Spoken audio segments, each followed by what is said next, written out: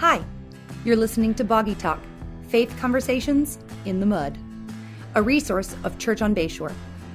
Boggy Talk is recorded on Boggy Bayou in Niceville, Florida, and is hosted by Justin Wyatt and James Ross, pastors at Church on Bayshore. We typically want every matter of faith and life to have crystal clear answers, but it isn't always that easy. This podcast digs in to help Christians think with a kingdom mentality about topics that sometimes get muddy and bog us down. So let's dive in. Hey, and welcome to Boggy Talk. We are thankful that you are joining us for this exciting conclusion of our series, Inside the Church, the Good, the Bad, and the Ugly. As we get started, saying hey to James Ross, lead pastor here at Church on Bayshore. How you doing, buddy? I am great, man. I'm refreshed from a great spring break getaway with the family. Also exhausted from a great spring break getaway with the family. That's like the catch-22 of going out of town or any kind of vacation this stage of life, right? Like, it's so fun and needed, but also like you come back and you're like, can I get a few more days to recover? Yeah, it's a balance. Like, my ideal vacation, I need to relax, but like, you know, the kids don't want to just go and like sit on the beach all week. Like, they like the beach, but then they want me to do stuff. And then like Disney, like my family wants to go to Disney. We haven't been in a long time just because paying for 8 Disney tickets is a lot of money. I mean, that's like it's a lot of money.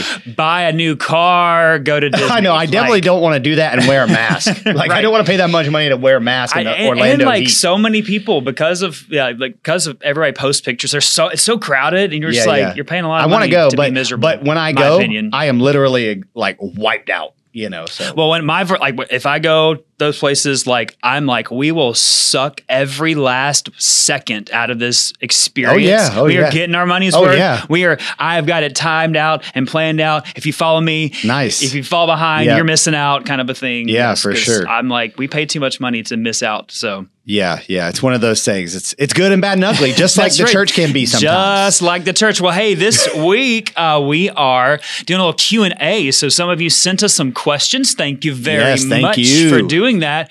And all 5 of our listeners. That's right. We also just full disclosure, we solicited some questions. We're like, hey, we know you listen, so give us some questions. So these are some questions from people that they had, or people have asked them, or they just things that have come up. So we're going to kind of go in order of our weeks: worship, grow, serve, you have reach, and just work through these. So look at you a little bit organized. Yeah. You just preached this Sunday, so you know you're all outlined. I've done my outlining for the year. I'm good.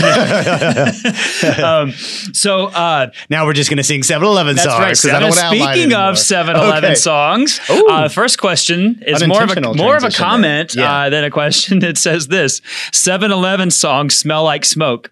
Are they from the pit of hell? Nice. Kidding. Nice. ... Kind of. Funny tongue in cheek. But yeah, if you missed the week on worship, you can go back and listen to that.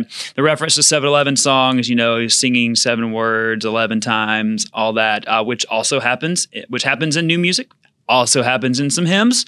And we just, again, in our worship songs, want to focus on Jesus and point to the gospel story and, how much we need him.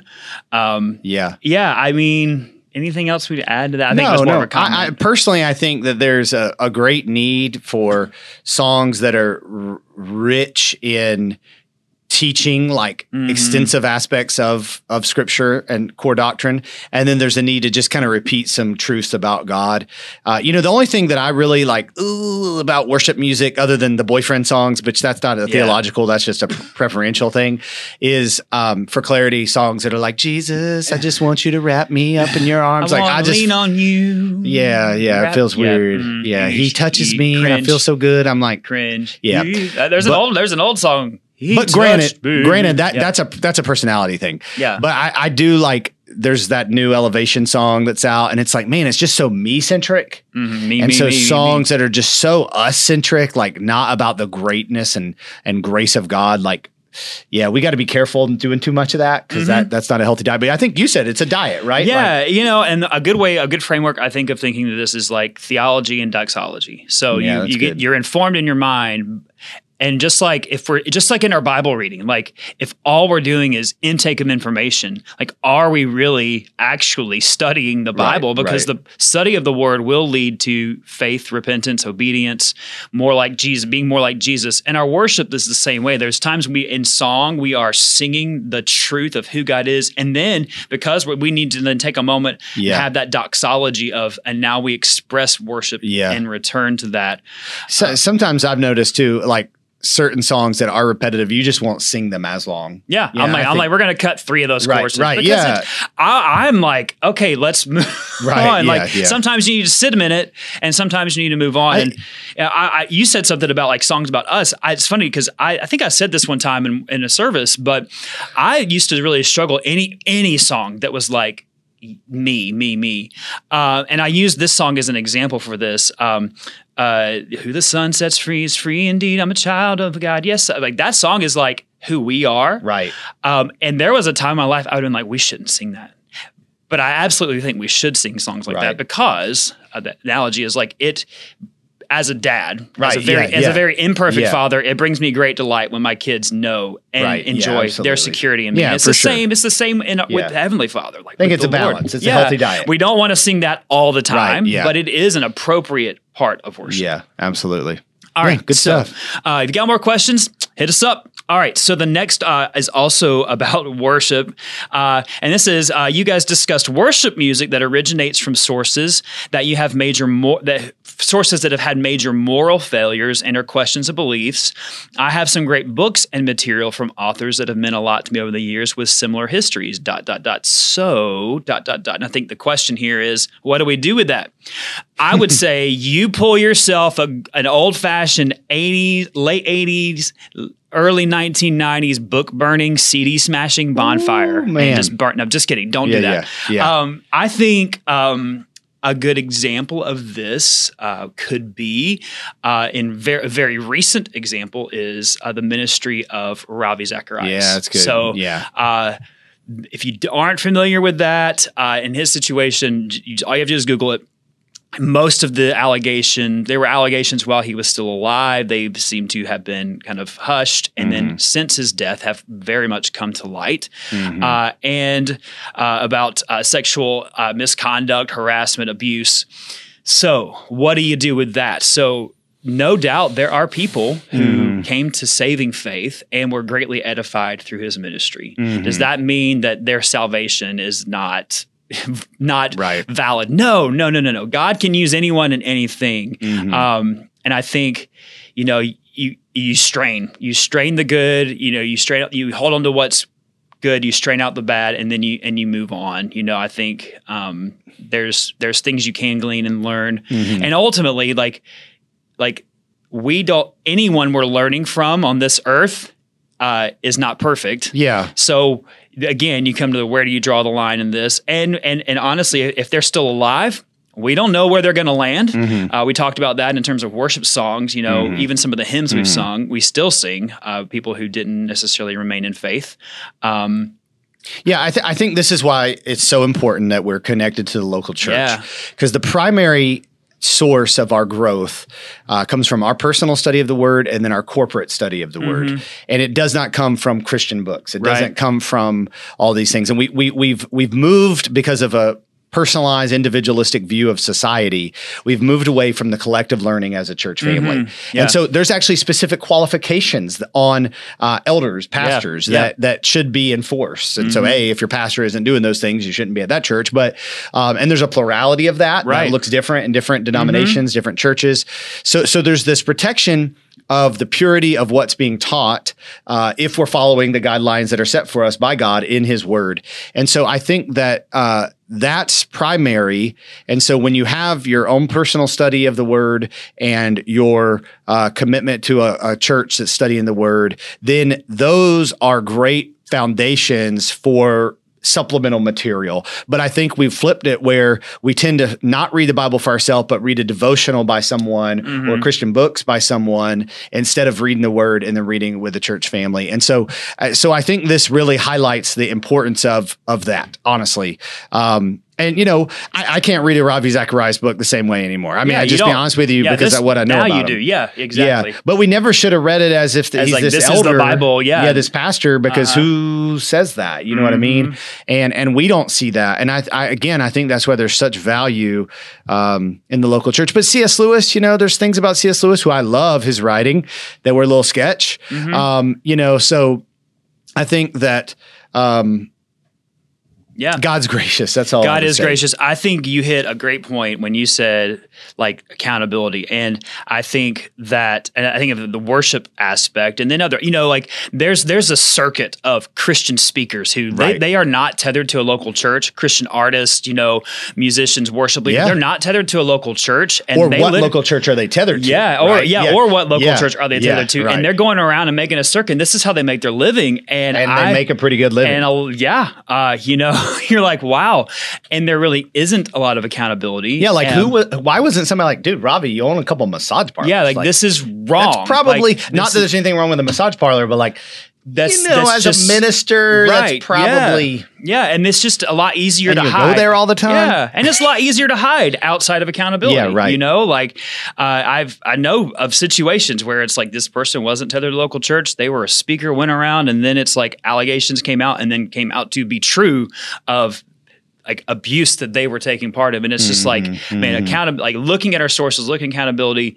And then, if someone that has been influential on you has fallen or moves into an area of belief that you believe is not right or orthodox, again, you hold on to what is true and you can just. Yeah. This is so nuanced too, but because it's case by case in many, many ways. Yeah. I mean, but in this, and you alluded to this, I think a couple weeks ago, in the story of the Gospel of Acts, the story of Acts is not about how awesome the early church is. Right. Even though a lot of people try, the early church. It's like, well, actually a lot of stuff ended up falling apart. The story is about how God persevered through internal conflict and through external persecution. And so what I would say is the fact that God has used all these fallen people to help you in your walk shows the goodness of God. Yeah. And that's local too. Fallen local pastors, those kind of things. And honestly, was Ravi faking it the whole time, or did he stray? Only God and him really know that. I mean, honestly, absolutely. And we're picking on him, but there's several people you could say that about. So this next one, I think, really kind of segues us out of worship, but it's a transition question into where we're going next. We've heard that the church. This is a question. Sorry, we've heard the church is a hospital for sinners and not a showcase for saints, but Scripture informs us that we're both. This can be a struggle on a daily basis, working through this tension, even leading to frustration and fatigue for believers. So, how do we manage that tension? That is a great question. How do we manage that tension? I mean, one, we are sustained by the grace of God in it because, we do want, people who are coming to faith in Jesus, people who don't believe in Jesus, who are coming into the church, people who are new Christians are messy. But guess what? So are Christians. So are Christians who've been Christians for 50 years. We are all works in progress. Scripture talks about us being trophies of grace, in eternity. When we're perfected. So I think really this is where it's incumbent upon believers to be mature and to continue to grow and be mature and recognize that it's not about us. It's not one of our values is we takes priority over me. So it's not about me getting my way. It's not about me getting in the Bible study that I want and only sticking with the people that I want to stick with. And it's about welcoming new people. It's about discipleship, pouring our lives into other people, and really part of discipleship is walking with people. A hospital for sinners is being with people, loving people where they are and leading them to Jesus, who is the one who makes change, not our, rules for people. And then, as pastors, we're saying that we are called for the equipping of the saints. So that part, as we're doing that, helping people walk in their callings. I don't know. What else you want to add to that? I wonder how many fundamental pastors have said, this is my trophy wife, using that scripture out of context. But anyway. People say that. Yeah. So, well, they mean like, godly trophy wife, but they still are weird and kind And of then they usually say sexist. some weird comment, and you're like, dude. Yeah. Anyway, hashtag Paige Patterson. But anyway, so yeah, I think that we got to be gospel centered and, sustained by the grace of God. You said that. Yeah. Jason Dukes, when he was here, said the reason the world doesn't need, we still talked about this last week, reason the world doesn't know why they need the gospel is because we don't show them why we need the gospel. And I think when any day we move away from I'm here because of the grace of God, I'm saved because of the grace of God, and my motivation is to respond to the grace of God. Any time our motivation or our effort or our source is not found in that, we are off. We are wrong. It's incorrect. Paul says that. And he says, I'm astonished to the Galatians how quickly you're deserting the gospel. Mm-hmm. So it's so easy to creep into Jesus plus, Jesus and. Mm-hmm. And so that doesn't mean that we're not trying to become more like Christ, but the appeal is the gospel. Mm-hmm. And so, but that should give us more confidence in our appeal. Like, hey, I notice you're not doing this thing the scripture says. But Jesus is the reason you're alive and the reason you're even a Christian. Mm-hmm. Like, so shouldn't you all the more be willing to do that? Well, no. Okay. Do you not trust in him for righteousness? Right. I think that, and obviously we want to say that a little more patiently than I'm saying that right now, even though I don't always, but that's why I have a select group of people that I'm speaking to their life. But yeah, I just think to me, that's why, and Christ and his grace and the gospel has to be focused on constantly. And if you're pastors, leaders, life group leader, whoever, father, mother, like if they're not constantly putting the focus there, then we begin to build on the wrong foundation. I know that sounds, and it's like not as easy as like, hey, I really want a better marriage. Like, will you give me 5 steps to be in a better marriage, better husband? Like, not that the 5 steps are bad, but like if we don't go back there, we're going to drift away. Hey, will you just tell me how to, new year, new you? Like, no, new year, same truth of the gospel of Jesus Christ. Like, anyway. Because that's what transforms us. Yeah, the gospel transforms. Well, that segues us into some. Hey, sorry. Go ahead. So, but the goal, and we talked about this, the goal of the church is not, hey, the church leadership is let's get the sinners here. The goal is let's get the saints out there. Yeah, yeah. And so when the saints are like, viewing themselves as running to the trauma, and then they bring them into the hospital. Yeah. And they're also caring for one another. That's a better picture. And I think it's an unhealthy view of like, hey, everything here needs to be revolving around and designed to those sinners out there when we're all sinners. Does that make sense? Mm-hmm. Yeah. There's an old, I remember this church sign, cause I don't know, bad church signs just get burned in my memory, but I remember seeing a sign and it said something like, you catch them, we clean them. And it was like, what a terrible mentality for churches. Okay. That's just ridiculous. But that is often people's mentality, and sadly. So they just are not bold enough to put on a sign or a t-shirt. Jesus said in John 15, you're already clean because of the word I've given you. So it's Jesus who's doing the cleaning through his word. So if we just read the Bible, we'd have a better understanding of this. Not that this person didn't read the Bible. Right, they're dealing with the tension of how people talk. Exactly. Yeah. So let's talk about discipleship, and we're going to talk specifically about life groups. And this is a great question. So we say we want life group to be this intimate group where we truly live with people, not live with people, but we truly live and grow with these people.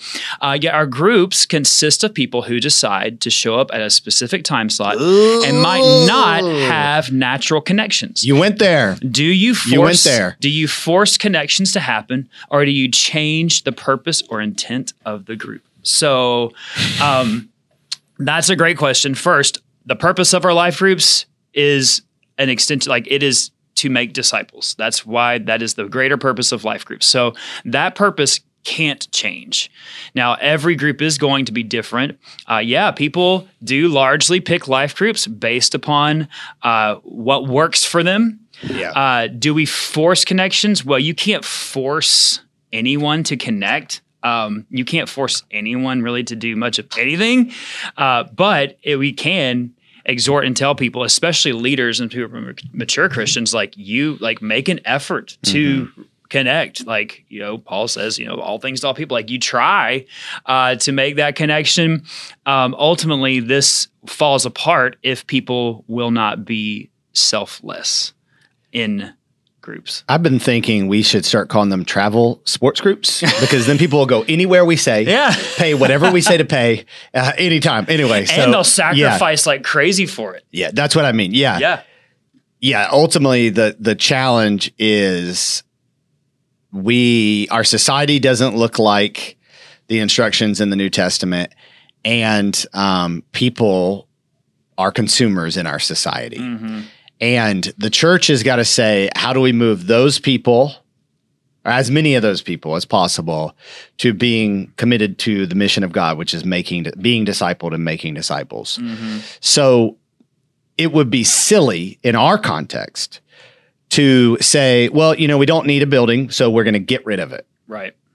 It would be, I was listening to our podcast, just a little bit ago with Steve Brennan. I was thinking, we're just really like, we have the building. So again, and what I notice is like when I've done some ministry in Africa and India and some poorer places, and in Asia, all of them want buildings. Mm-hmm. So it's like, and they're happy when they have some facility, right. if they Absolutely. do, which they may never. So it's like, we don't need that, but it's silly not to leverage that. Right. We have it leveraged. And so, for us, we're just realizing, hey, this is the connection point that people will make. Mm-hmm. And honestly, it rises and falls on leadership. Like Absolutely. if that leader is moving them in the direction, and not everybody. And I think that's the challenge. I think a lot of leaders are not willing to leave people behind, even though Jesus was all the time. Mm. So you're right. I think the best way would be natural rhythms of life meeting together, but it's almost always going to invite somebody some inconvenient time, and they're going to have to make a sacrifice for it. And, unfortunately, people just aren't willing to do that. So it frustrates me all the time. Yeah. But also, if I just got rid of all of it and said we're going to do it the way that the ideal way, there would be very few people. Because it's a high cost. I think, we lead a life group, and, we're constantly thinking like, okay, who is not engaging like we think they should, and how do we reach out to them? But at the end of the day, like, I'm not going to bend our group to what might make one person who may or may not engage.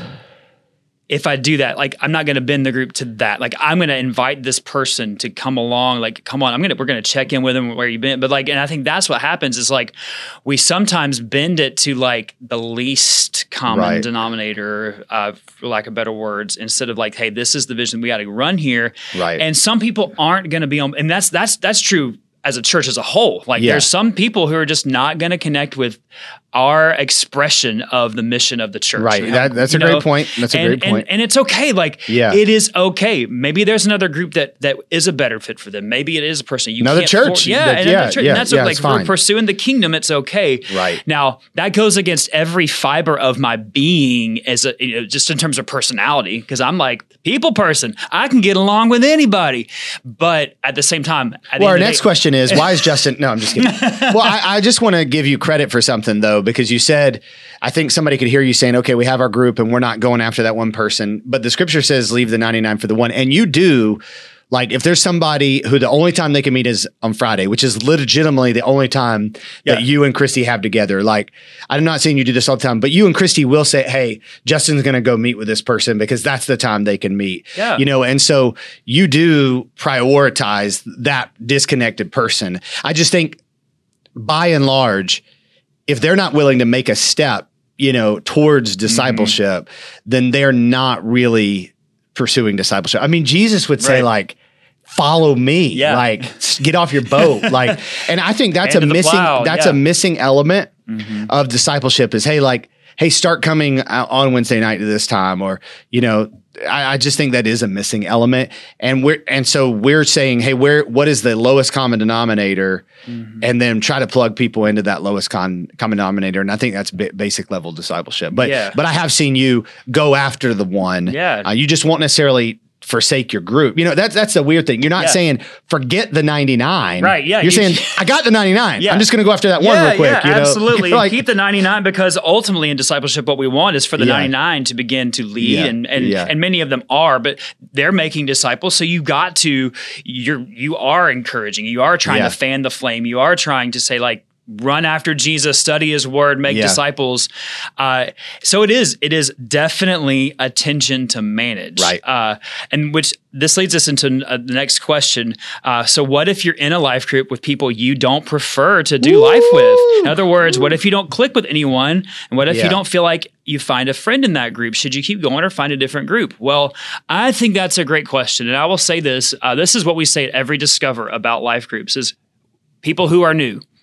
Go to a group, try it, stick with it for a bit, go to a different group if that's not working. And because we are going to naturally connect with, and you're usually going to naturally connect with one or two people, like a group as a whole, but you're really going to find that connection even in a life group with one or two or three people that are going to be, your closest people. Not everyone, as much as extroverted as we are, you can't be best friends with everyone. Like you just can't. No one has that capacity. Now, some people can have the ability to make every person they encounter just feel amazing and special and all those things. But thinking about a few people there. Yeah, exactly. But we tell people at Discover, however, if you've gone to 5 or 6 groups and you still haven't found your people, it might not be the group. Now, I'm not saying it definitely is you, but it definitely could be. And what are your expectations? And, it takes time to get to know people. I think one of the biggest obstacles, one of the blessings of having facilities is we have places for life groups to meet with kids ministry, usually at the same time. Like that's a benefit.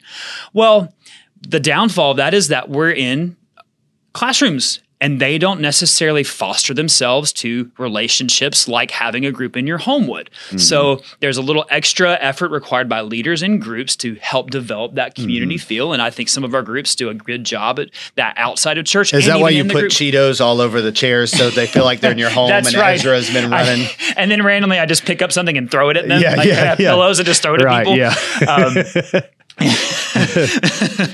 It's like, I think that's, we have to work on that. So I would say if you're in a group and you're just not feeling it is okay.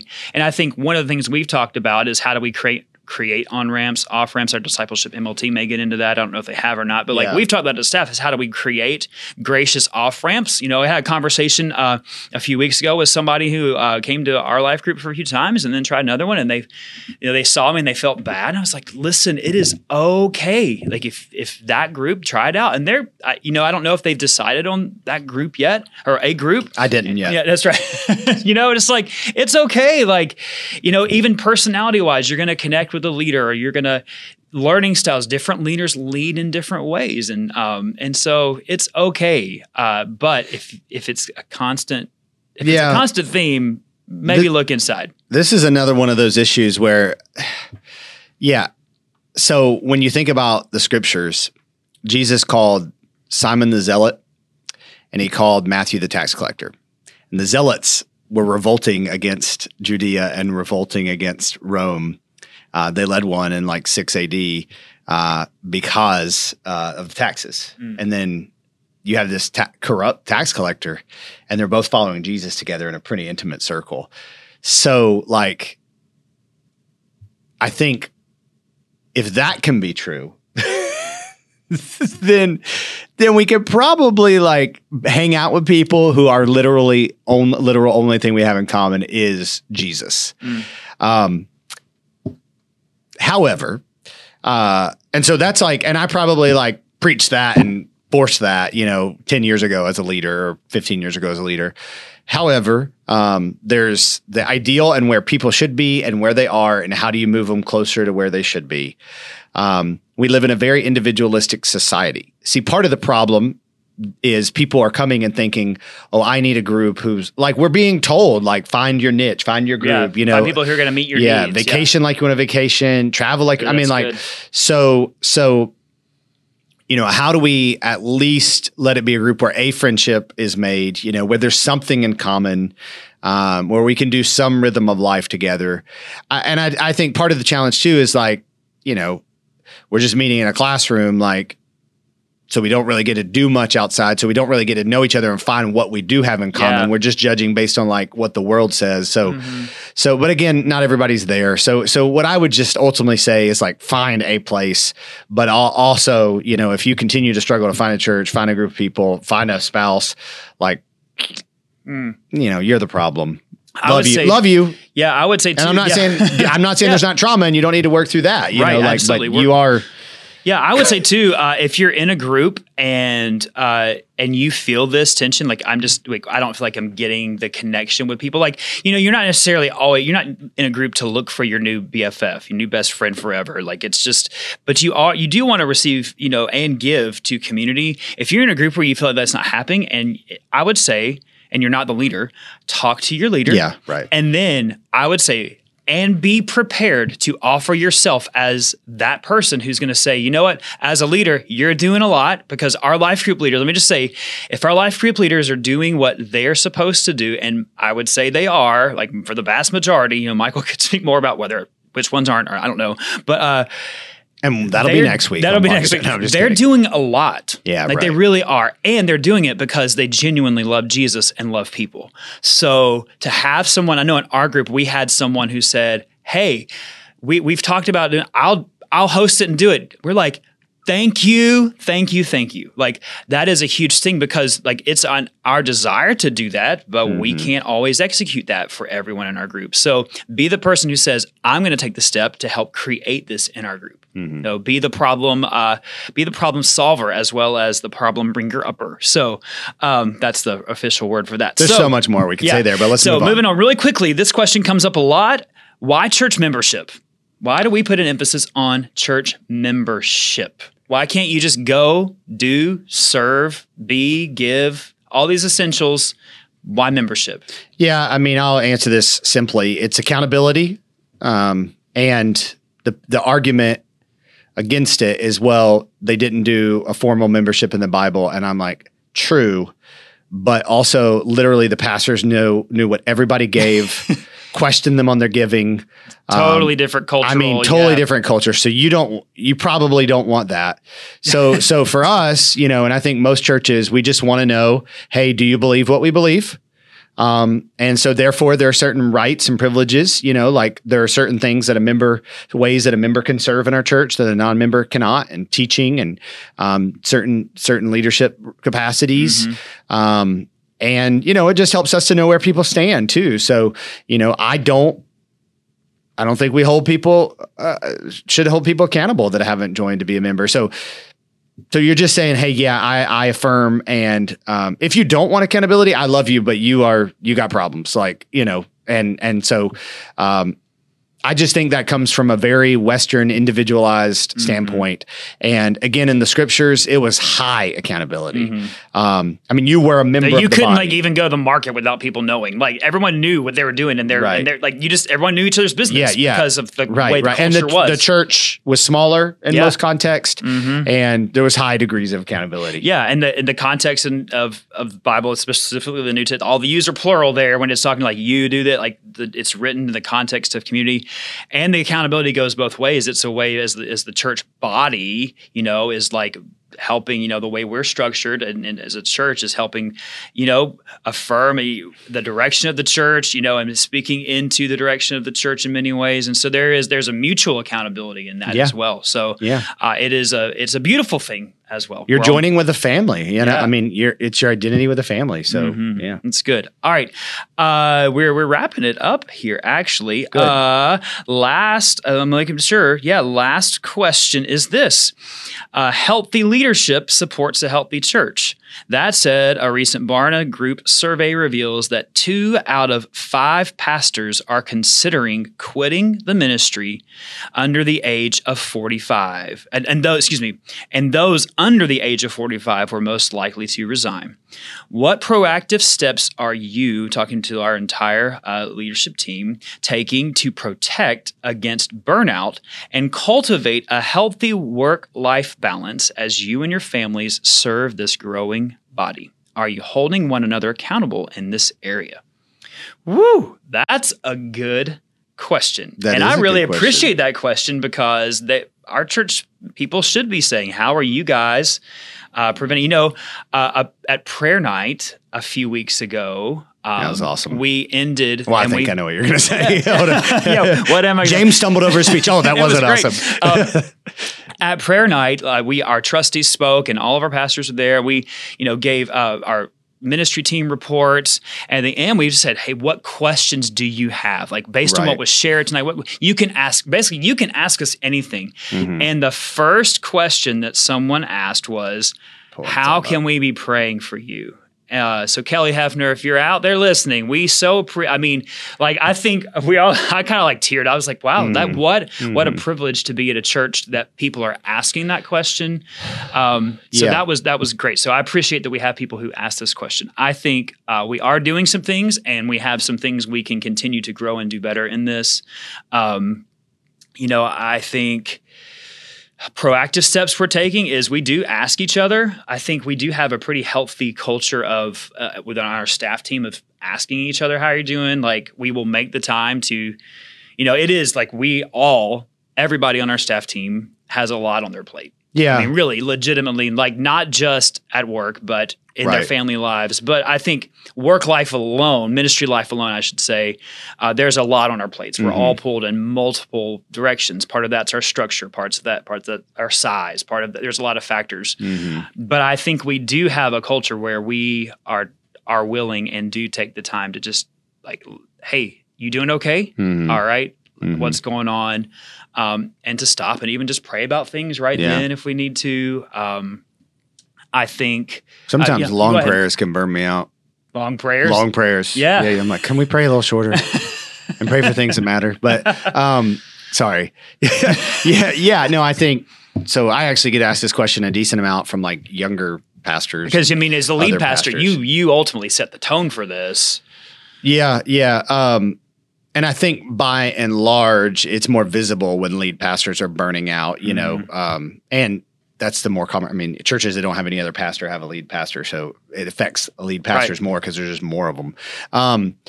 Number one, you need to be in the Word because that's why. I mean, I'm a son of God first.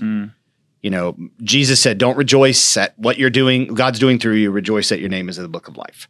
And so to me, just being tethered to that truth, and that being my identity. And I think it is. And I think being in the Word reminds me of that. I think that, being in an environment where you strive for excellence, but you don't feel the pressure to perform. Yeah. And I feel like we have that environment. Like obviously we talk about how to make things better. Literally the other day we were sitting there both talking about stupid things we do that could be better. Right. And which are like not big issues. Right. But it's like, hey, we want to be better. Right. But I don't feel like, and we celebrate numbers and growth, but like, I don't feel like we're like, even we have a goal, 10-year goal, but like if we don't meet it, like it's just why. It's not like, oh, we suck, anyway, I shouldn't say that word because a lot of y'all don't like that. But so I think that's important. And then I think like managing, your own expectations, especially when you're younger, like a lot of the expectations you have on yourself are not from other people, they're from yourself. Right. And then I think one last thing I would say, and there's a lot to be said, but I think burnout mostly comes from the emotional heartache of ministry. Like I can handle, I get exhausted and tired, but I can handle Easter. It's a lot to busy do, week. But it's VBS summer, when VBS and camps and, truly for me, January and right after Easter are the busiest times because so many people want to meet with me. Like I can handle that. What is really hard is when somebody who I've poured into leaves our church. Right. What is really hard is when a mass of people leave and go to the church, up the street, which happens to every pastor. And and it's like, what am I like? These are people I love and care for. It's really hard when somebody says something very mean and critical. Right. It is. Yeah. You take those to heart. I think I just have people who I can talk to about it. Yeah. And inside the church and outside the church. And I hope that you guys have that too. Because I think that to me is the most. Yeah, it's just like in anything. Like there's sometimes like if you have a close group of people that you don't have to explain like explain a lot to, like that there's already familiarity. You just be like, hey, this happened, and somebody who can just speak objectively to that, or just be like, hey, you're being silly, or no, that's legit concern. I think something personally that's helped me because like what James said, what you said is the pressure, the internal pressure we put on ourselves, because I do that a lot. I'm like, this should just be, and really that's not like, we should have this desire to grow, for excellence. But a practical step for me is like just been to stop being on social media as much, because I found myself comparing like what's happening in a friend's church or a friend's ministry. Yeah, comparison is the enemy of contentment. That should be happening here. And it's like, that's not the context God's called me to be. That's right. Hold on, let me. Yeah. But it's like, that really has helped, because I mean, yes, I do need to be aware of what's happening. There are good ideas out there. I should be doing that. I should be researching. But at the same time, like I'm called to shepherd and pastor here, not someone else's church. And so I think that's a huge piece of this, is like walking in where like that fulfillment of what God's called me to do. Another thing that we do as a staff that I think actually helps, because everyone does a lot that no one will see. But we, in our staff meetings, we go around the room and everybody celebrates someone in the church, like just bragging on someone in the church who went the extra mile, who did, and then in the room, like someone in this room, and it's like every week. And so it's, and it goes around, like people just, and it's an appreciation. I think people being appreciated goes a long way. Yeah. And people can endure a lot when they know that there's meaning. And yes, we get our meaning and our identity from Jesus and belonging to him, but encouragement matters, Yeah. And so this is just a 4 principle. So be in the word daily, the devotion daily, Sabbath weekly, retreat monthly. So that could be just like one day that me and Chrissy are going to do something, or I'm just spending the day in the word planning, like just nothing on the agenda. And then escape annually, where I'm literally like everything's turned off. Yep. And those can be hard, but I think they create be still and know he is God. Like it's going to be okay. And God's just been gracious to me and putting people in my life who just have helped me to see like it's going to be okay, know. And it's interesting because I think there's like pros and cons of being at a larger church. It's like the performance side of it is hard, but also there's like, if you went out for a week, like we could figure it out, like we're in a smaller church, like, yeah, it's a lot of work to be gone, that's what it is. It's okay. Yeah. But I just think you got to do that. And I try to say to you and to the others who directly report to me, I mean, you really report to everybody at the church, but, is tell me about like, it. hey, I've said to you, like, don't do this because you feel like I expect this. Like, right. If you feel like the Lord is telling you to do whatever that might be, like do it. Yeah. But don't feel like I expect you to do that. Like, and I think like when you have people who work for you too, like when you have people in ministry and you like release them to just listen to the Lord more than they're listening to their boss, I think it's fun. Yeah. Because that's why you surrender the call of ministry, not to work for some guy that's a couple years younger, than you and not as good of a leader as you. But I think that's exactly it. I think just wanted to remind you that that's a couple right. years Yeah, younger just a couple. you. That's right. But I think part of this too, and you hit on this earlier, is the emotional aspect of it too. Because I know you and myself, like we've both been burned by people. Yeah. Literally, literally, they held a match and we're like, watch it burn. Just when you did 2 7-Eleven songs. That's right. But I think like it is hard. Like we acknowledge, like it is hard to have like super close friendships where you feel like. But I think having been burned, you're even a little more cautious because you are like, is this a safe person to share this? How I really feel, what I really think. And, like God gives you wisdom and, ultimately like you have to decide like, I'm willing to risk that. Yeah. You're right. I need somebody, right? You've got to be able to do that. So I would say, a major way that, is to pray. Is to pray, and ask, like, is there anything specific that you could pray? Like you're free to ask us that, like, hey, I'm praying for you in the ministry. What's one thing that I can pray for? And we should be able to answer that question, generally. I'm praying that you start wearing a suit and tie again. That's right.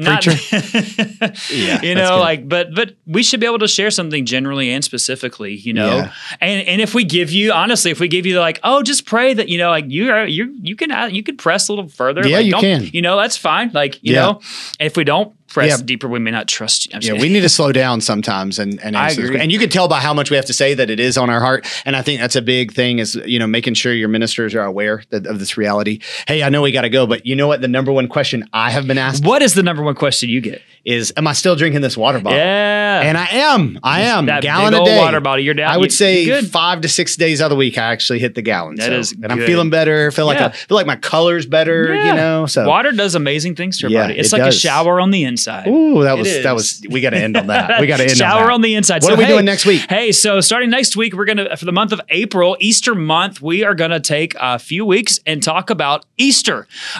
Not just its significance, because we hopefully, if you're listening to this, you at least know that it's significant, whether or not you believe it or not. We hope you believe.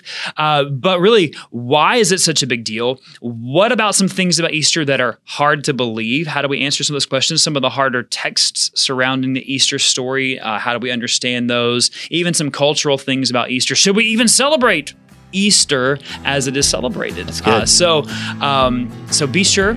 Hey, and if you've already got questions about that, we want to answer questions. It's nice to. Why do y'all worship the god Ishtar in the Protestant church? That's right, man. That's a good one. So it's happened before. So hey, thanks for listening, and we hope you'll tune in next time. Thanks for listening to Boggy Talk. We are so glad you joined in the conversation. Go ahead and subscribe so you don't miss a beat.